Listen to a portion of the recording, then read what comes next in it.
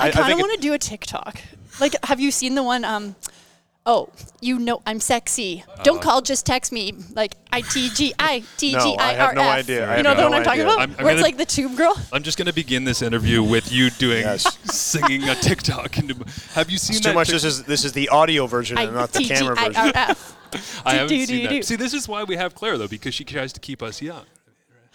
And if only Marissa Roberto was here. I was going to say, if Marissa Roberto was here, level. we wouldn't get a word in edgewise, Marshall. That's true. I am here with Claire, Hanna, and Matthew Scianitti, as you can already tell. This is the Canadian Football Perspective Lazy River podcast that we're doing for Media Day, which is basically anybody that wanders around. We hang out for a couple of minutes and say, what's up? What the hell are you guys doing this week? Well, I'm hanging out with Matthew sometimes, but also verifying the authenticity of said Grey Cups in various rooms. And then I go to my good friends at the Canadian Football Hall of Fame and make sure that Claire doesn't damage the Grey Cup that will be awarded to the players on Sunday. And I can neither confirm nor deny that is the real Grey Cup that Claire just wrapped herself around and almost knocked over. But this is the thing that I feel as though integrity of the game, which is that everybody loves to talk about, I feel like a lot of fans don't know that there's multiple Grey Cups. Well, I just found that out right now when I went and touched the Grey Cup, and I'm like, this is a piece of plastic. Listen, what I have learned over the years that I've covered the league is that much like the Stanley Cup. Now, the Stanley Cup, there's a couple of Stanley Cups that go around. That may or may not be the one that the players get. But, you know, it's what's funny to me is, like, what the difference between Claire and I is, Claire has such an effervescent energy that she's just like, I go up because I'm like, I'm not a player. I'm not going to touch this thing. But my thing is, it's a curiosity, okay? That's fair. I just wanted to, but that thing is not something that Earl Grey authorized. No. Okay, that's I said it off camera or off. I said it's like a rubber ducky. That is something that you take, and it's like, let's play with this Grey Cup. If a handle falls up, whatever, we're just gonna glue gun it back on. This is what I find so interesting, though, is that like we come at this all from different opinions and different perspectives. Because I come at it from, I feel like a goddamn child because every trophy I ever see, my whole life, I've assumed that's the one. And then now as I'm growing up and it's like peeling back the curtain on like, is Santa real? And I'm ending up seeing, you can say whatever the hell you want on this. This isn't official. Just so all of our loyal listeners know, Claire with a exclamation mark and a question mark asks, "Can we swear?" But I wrote it down on a pad because you just said "God damn," and I'm like, "Whoa!" That's not a curse. You say that on the sidelines coming up this week. Okay. But no, I come at it from the perspective of every trophy I've ever seen. I have assumed it is real. Like I've always thought, there's one, and then you start talking to people in all of these leagues, and you realize. Every single year that they win the Lombardi Trophy in the National Football League, it gets awarded literally to the team, and then the next year there is a new one. You go to the Pro Football Hall of Fame, it's like Santa Claus. I grew up thinking that guy I saw at the mall was the Santa Claus, and then all of a sudden, wait, there's multiple Santa Clauses? It's not. It's like my dream is kind of being shattered right now. I think we should address the elephant in the room that the three people at this table, two of them have won very significant sporting championships in our country. It's not me. Which ones? What are you talking about? Marshall Ferguson. I was a backup punter. Well, it's more than I have ever been. And maybe it's just coming from a different perspective because I wasn't an athlete. And so I look at these things and being like, you know what? I'm going to not touch it. And Claire, Hall of Fame volleyball player, multiple-time national champion. Oh my gosh, I love that we're talking about this. No, but it's different. But this Keep is how going, Matthew. Keep going. No, but this is the different perspectives when you look at championships, right? Yes. Like as someone from the outside, like two athletes and a guy who wears sneakers. Like I see it from a storytelling perspective, right? Okay. And here's why. Can I just say why I think trophies are so authentic from my experience? We actually broke the trophy in my year that we won one of the national championship, and it was this ox cart. So it was this like a couple little wooden pieces of an ox cart on the trophy, and it was an old trophy, so it had probably been battered through a couple celebrations. But when we broke it, it wasn't like there was a backup, you guys. So they had to make a new trophy the next year, and they made it out of metal. And it's still an ox cart, but it's a metal ox cart. So I'm like, there's only one. Let there be one. Yeah. So when I find out there's multiple ones, it's just. This Marshall, I have no idea what an ox cart is. Here, I'll Google it for you. I'll show you a photo. This is something that makes no sense to me, though, okay? And this probably shaped my perspective on it as well. The Vanier Cup, okay? When we won it in 2011, I'm a stupid second-year backup quarterback. I have no idea what's going on. And apparently everybody... Oh, yeah, that's what I thought an ox cart was. Oh, yeah, it does look like that. Sorry, go on about the Vanier Cup you won. No, my bad for interrupting. I didn't do anything, but we win it, and I lived in a football house with a bunch of second-year guys. And for some reason, I didn't know this was a thing, they treat it like the Vanier, or like the Stanley Cup, where it's like you get your day with the cup. So, of course, we're second years, which means we're, like 20 years old, whatever. It's like, you get your day with the Vanier Cup. What are you going to do? And the smartest idea we had was, let's push it out of the window onto our roof and drink beers with it on the roof in West Hamilton. Well, as you would in the Hammer, yeah. Right. And so we started... each player got a day with the cup? It was just like houses. I don't know. It was no, like but this. That's what your great idea was. But the Vanier Cup is not small. It is. You weren't like, let's put some poutine in it and go to the beach and I'll have like, you know. Have seen anybody like put the Vanier Cup over their head, it's probably 2 feet by 2 feet. It is a wide trophy. So we forced it out the window, and as it's like halfway through the window, it became like a Curb Your Enthusiasm Seinfeld episode where it's like, guys, are we scratching the wood on the Vanier Cup? Because it's wood. It's not like metal that you can ding from an ox cart. And so we basically like scratched the outside of it in a way that we were like, I think we're in trouble. And we didn't know what to do. But that's your mark on it forever. Well, the actual because mark. There's one, right? There's only one. But this is the whole point, is on the inside of the Vanier Cup. This is what I didn't know either until we got it. Of course, you see all the pictures of the outside and the plaques that are on it. And it'll be awarded next weekend in Kingston, Ontario. Promo. And so probably to UBC. Yeah. T-Birds. We'll see.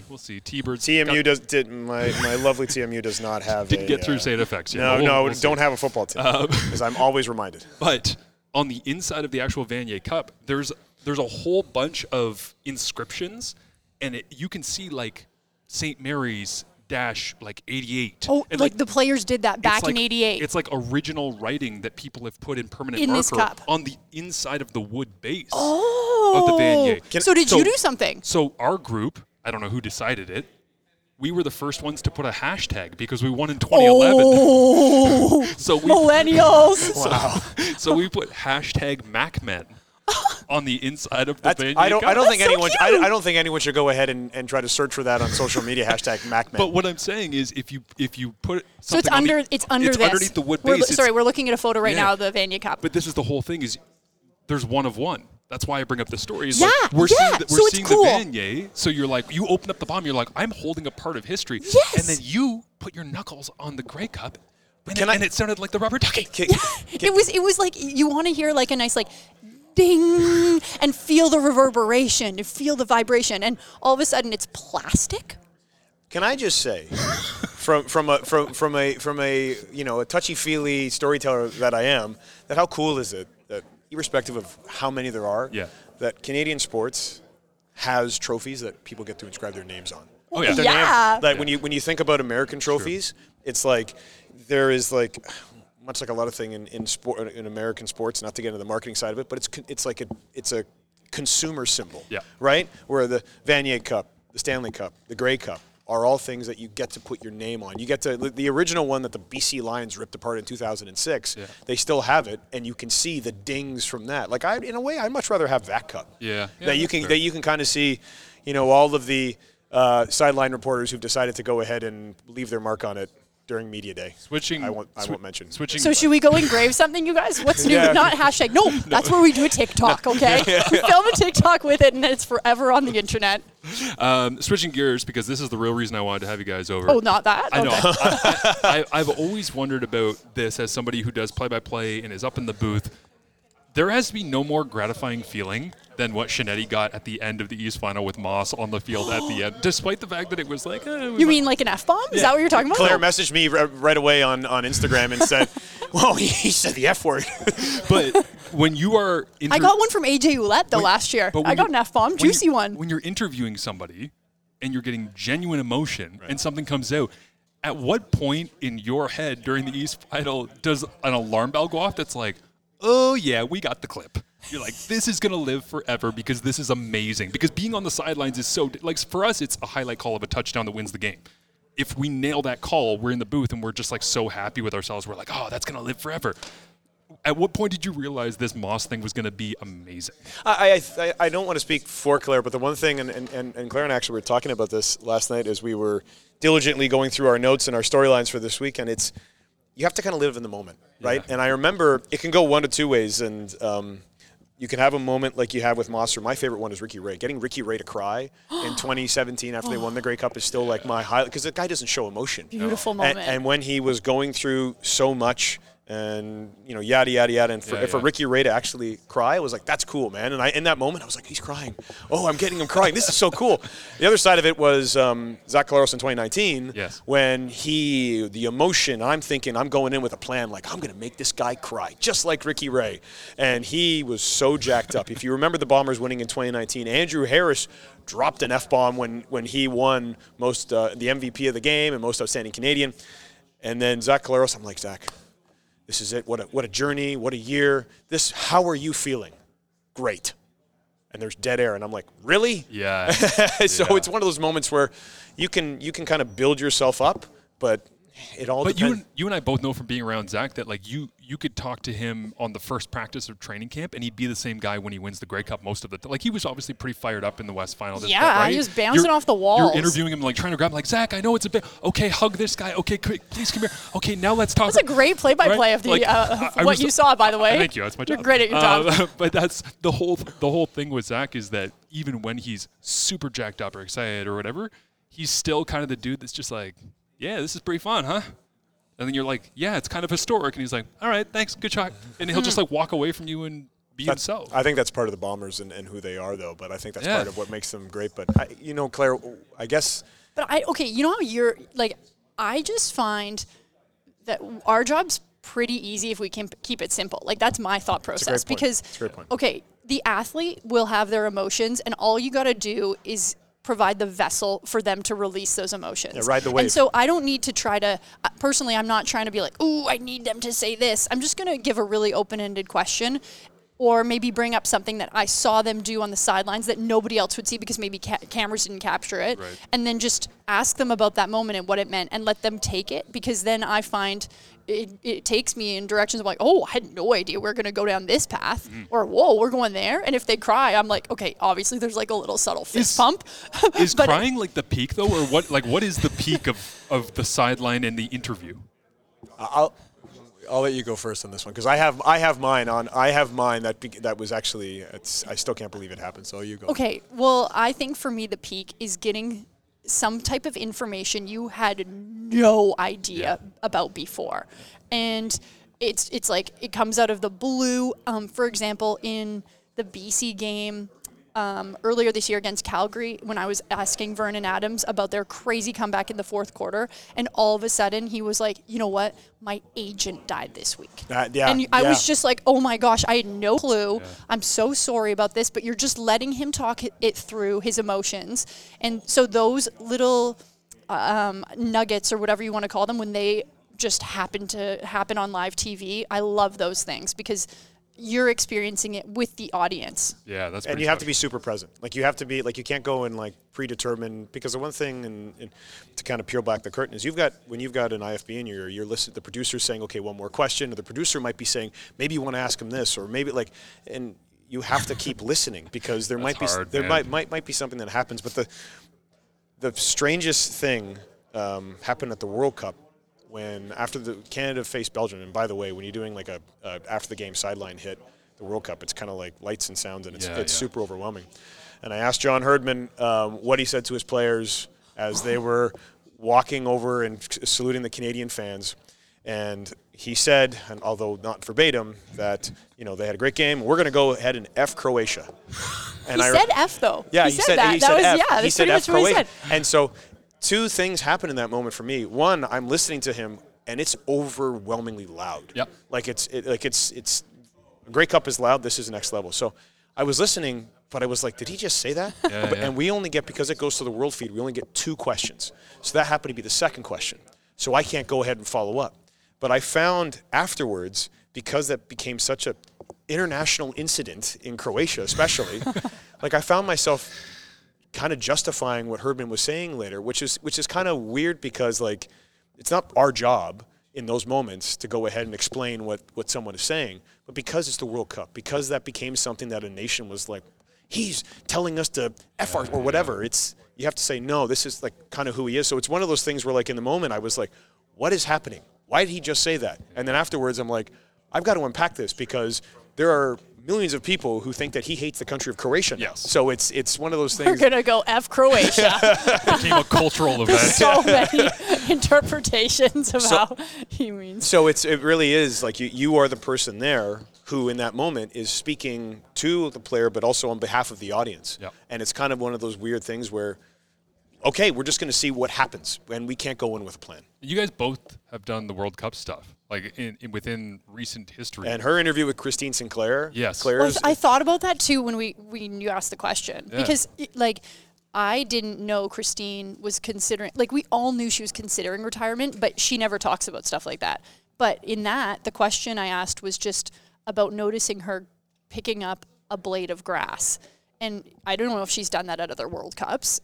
Maybe that's significant. But you noticed it. Maybe it's not significant. Who knows? But I'm just like, why did you pick up a blade of grass? Right. And then she's like, well, I don't know, this might be my last. Yes. And then you're like, whoa, like that was a significant moment. But maybe she's like, oh, I always do that. And then you're like, okay, we'll move on.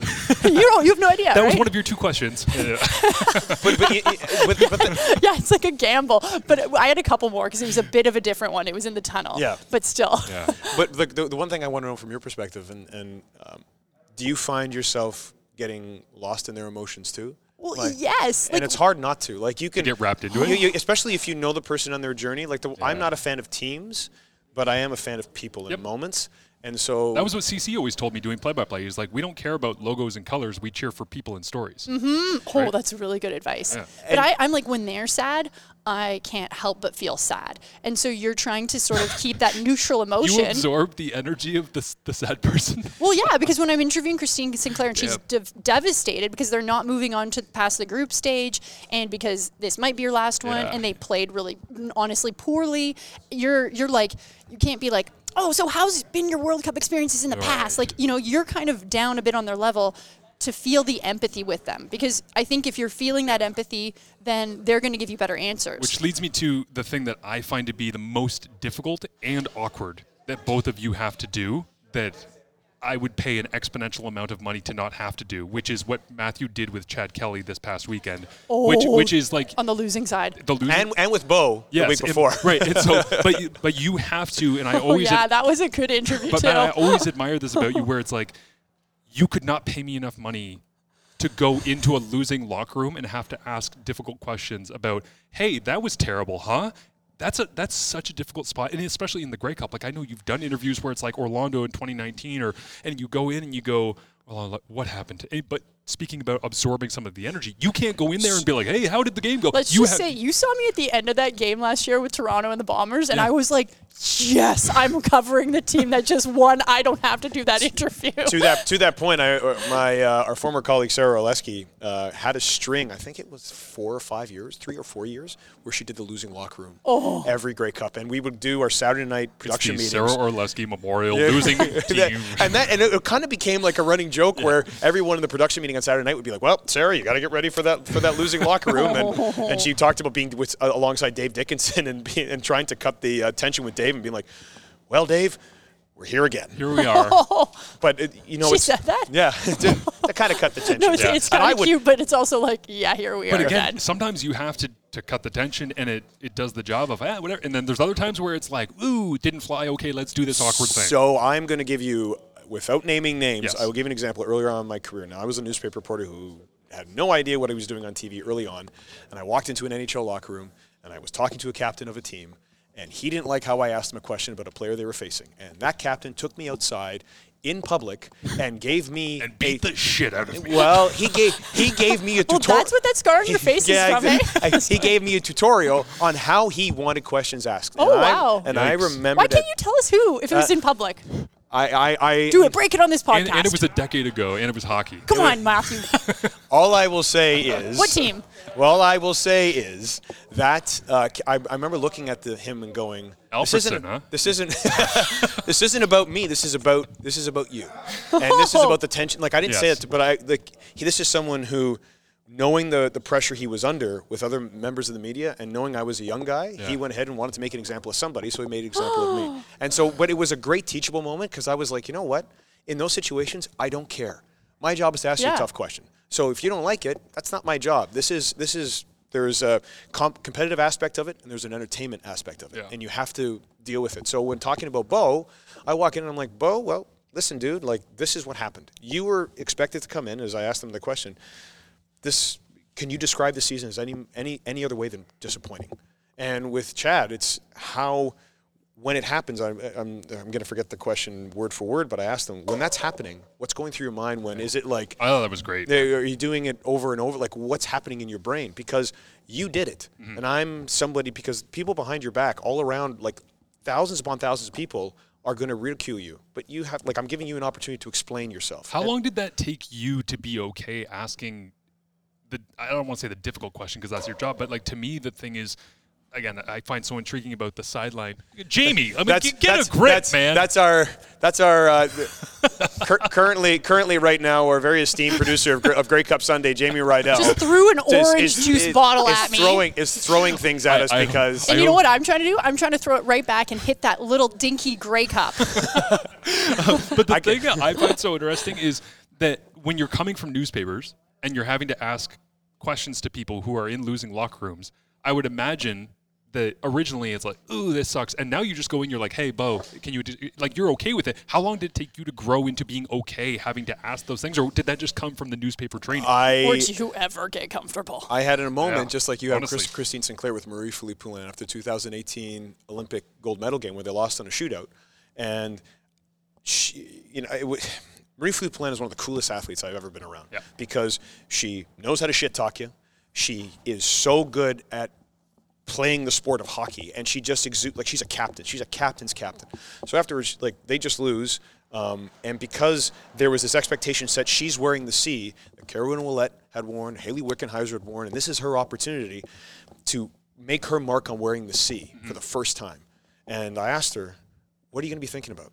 Like, your arch rivals just beat you. And she kind of just looked down, and she looked up, and she was crying. And she goes, I will remember this day every day for 4 years. And it gave me a chill because I was like, that's what you want. You want to be able to get an authentic moment out of somebody. So it really doesn't matter. It's just a question. I'm just asking you a question. So that's to the point where I just realized it's just questions. Like, before that, I would say earlier in my career, I would be like, I'm going to, can you tell me? No, and after that, it was just like, hey, this is it. This is just you. It's just me, and we're just talking. Who's the most authentic athlete you've ever covered? Because, like Matt's saying, that is the goal, is to get the actual authenticity where it's like, not necessarily the person who gives you the one-off great clip, but the person who, when you go to and talk to them, you're like, I know I'm not going to get standard cookie cutter, 110%, we got pucks deep and played 4 quarters and all of the stereotypes we use. Is there somebody that jumps out to you, Claire? I have such a bad memory, so I've been trying to go through, like, all the athletes. I would say Brady Tkachuk's pretty authentic with the Ottawa Senators. Yeah. He never gives those answers. He blasts the fans like he did a couple of weeks ago. You know what I mean? And we kind of followed up on that and asked him if he wanted to retreat. Nope. That's how I felt. And he's like, I'm passionate. And I'm like, so I think that's pretty authentic. And you don't see that very often from hockey players. So that's my immediate gut reaction. Yeah, that's pretty cool. I had that. We do Zooms, obviously, with the CFL teams throughout the year. And I did one this past week getting ready for the Yates Cup between Laurier and Western. And so we had the 2 head coaches, and it's one of those things that's not really built into the university football coverage in this country of, like, trying to. But I said, hey, this is what I do for TSN when we have CFL games. Could I just get each of you guys on a Zoom time that makes sense for you? So they hopped on and each gave us a half hour, and it was awesome. And Greg Marshall was just, like, spewing stuff to the point during that Zoom where I'm like, do you want me to use any of this? I was like, he's like telling me about injuries to his guys and, things that have been going on in the background scenes at Western for the last year and a half and this. And I'm like, Greg, I need something I can use. And he's like, oh, I don't care. He's like, I've won 22 Yates Cups. You think I give a damn kind of thing? And I'm like, well, out of respect for you, I'm also not going to use any of that because I would like to not start a fire in your program. But that's also relationship building too. Like that's part of so awesome though. But that's part of the job that we have, right? Like a lot of it is the way I look at it. It's fairness. Like I'm not here to be. Now I certainly have people I would consider friends. I'm not here to be your buddy. I'm here to be fair. And the reason that I think I've been lucky enough to stand in the middle of the sidelines, especially in the East in the CFL where you have both teams, is because I'm fair. Yep. And I think that comes, and people are more revealing, candid, and transparent when you're fair with them. And because they see you and they know you're going to tell a good story. So I think more than really having a comfortable moment with somebody, it's comfort within yourself, knowing that you're in an atmosphere where everyone looks at you and says, you're not here to pull any stupid stuff. You're here to tell a good story. Occasionally you're on the sidelines in a Batman costume and Noel Thorpe is staring at you. Hey, listen, you know what? I am. If there's nothing else, everyone knows on the sidelines, I am shameless. I will wear anything. It doesn't matter. It's because at the end of the day, I see my job as being a storyteller, but also having a lot of fun. True. I will ask you one more to get you guys out of here, and thank you for hanging out for so long on this. What are you most looking forward to about this Grey Cup Sunday specifically? Not just, the concept of Grey Cup Sunday and all the rest, but this matchup, these teams, this environment. Well, this is kind of a selfish answer, but in my first year in the league, it was the first year that Zach Collaros was in Regina. And then the next year, he was back there, and it was with Cody Fajardo. So I watched these quarterbacks work together on the team. So that was 18 was your first year in Regina? Yeah, but it was 19 that Cody took over. Came to Regina, exactly. And so it was really cool. I remember I did a sideline hit about when Zach got injured, on the first play of that year, or the third play, how much he helped Cody Fajardo in the locker room. Yep. And Cody said that there would be notes left in his locker room on some of the plays and some of the offenses. Like, Zach was helping Cody so much. And then obviously we know that Zach got traded to Toronto and then eventually Winnipeg. And I'm excited to just see these two athletes go head to head with very different stories and journeys, but that kind of started at one point together, because that was the first time Cody Fajardo ever started in the CFL. So I'm interested to watch that dynamic play out. This had the potential, Matt, to be Hamilton's nightmare, whether it would have been VA or Zach, and then have Hamilton having essentially ex-quarterbacks all over the place that used to be theirs kind of thing. I feel like this is now Saskatchewan's nightmare. Because of what 100%. Regina as well as anybody from working there and talking to people there and all the rest, and it's like, yeah, I don't think they're going to take easily to Cody versus, and obviously there's all these interwoven storylines because it's a 19 league and people move around to places, but that's not really going to be easy for people to swallow in the market that's arguably the craziest about everything that happens in the CFL. The wonderful thing about being back in Hamilton, and this is selfish. Doing the World Cup last year was, and I know Claire can feel this way too. It's different because of just the enormity of the event, yep. and you realize that the world is watching. I'm going to take a moment probably on the sidelines on Sunday and probably on my own get pretty emotional about this league has given me everything. Like I was a soccer reporter who my editor at the National Post said to me when Mark Masters moved to TSN, because he used to cover the CFL, he said to me, I need a CFL reporter. I put my hand up. I mean, it's not that I didn't like the league or dismiss the league. I just didn't know the league that well. And over the course of 12, 13 years, it's become it's given me everything in my career. And I'll take a moment and I'll just say, on the sidelines, being like, it's good to be back. Yeah. Like this is where I belong in November. It was nice to have a good vacation and a distraction and go and do the World Cup. But to be back and to see people and to see that energy, to feel that energy, that's really cool. And it's not. I'm hoping for a good game. I'm hoping for great stories, and that happens naturally. But the event, the moment right before kickoff, I don't know if you felt it, Claire, in Regina last year, but there's just a moment where you're like, this is ours. It belongs to us. And this is how we kind of talk to each other. It's one of those things that in a country so big that this is how we talk to each other. And so I'm waiting for that moment. I'm like, it's good to be back. Yeah, 100%. You're deep, Matthew. So I was just blacking out, and I was like, just make sure you don't say an F-bomb on TV, Claire, and make sure you get your hits out. Yeah, so that's what I was thinking about, to be completely honest. I told you about my first time in 2016 when Henry Burris was injured, and I'm on the sidelines going, what is happening? Yeah. So I totally understand that.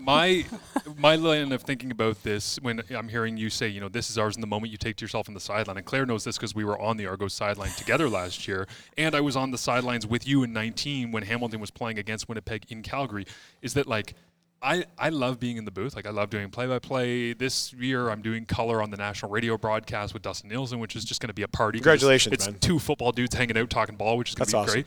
But it's there is, I always get laughed at by friends and family when I say, I do play-by-play throughout the year. I don't get to go to a lot of games that I'm not working on, which we all know and experience. If you get the rare chance to sit in stands and drink a beer at a CFL game, it's pretty cool. That's never happened. Doesn't exist for Claire. But I mean, being around Hamilton and Toronto, I can hop on the GO train if I want to go to an Argos game and just experience what the CFL is about. Being on the sidelines, despite the fact that I love what I do, I'm so jealous that you guys get to feel that from down there, because when you pop your IFB out and the snowbirds or a fighter jet goes over and the anthem is finishing and there's cowbells in the crowd, and it's like I have videos of Grey Cups where I've been fortunate enough to just stand on the sidelines in 18, 19, 21, 22, and like I'm going to be in the booth on Sunday loving it, but I'm also going to be pissed that you guys are down there just hanging out and having fun. Marshall, I'll send you some selfies, okay? Thank you. She will send you all the selfies. Wish you were here. It's such a great experience to be at field level, though, and to see, and again, to your guys' credit, like the observational skills required to do your job where, you ask questions, whatever, but you have to notice the blade of grass that Christine picks up. You have to notice the injury that nobody else notices on the sideline, and then that informs your ability to tell the story from there. So that's my way of saying have a great Grey Cup. Thanks, Marshall. Can't wait. Thanks for hanging out. Let's go take some selfies with the fake Grey Cup now.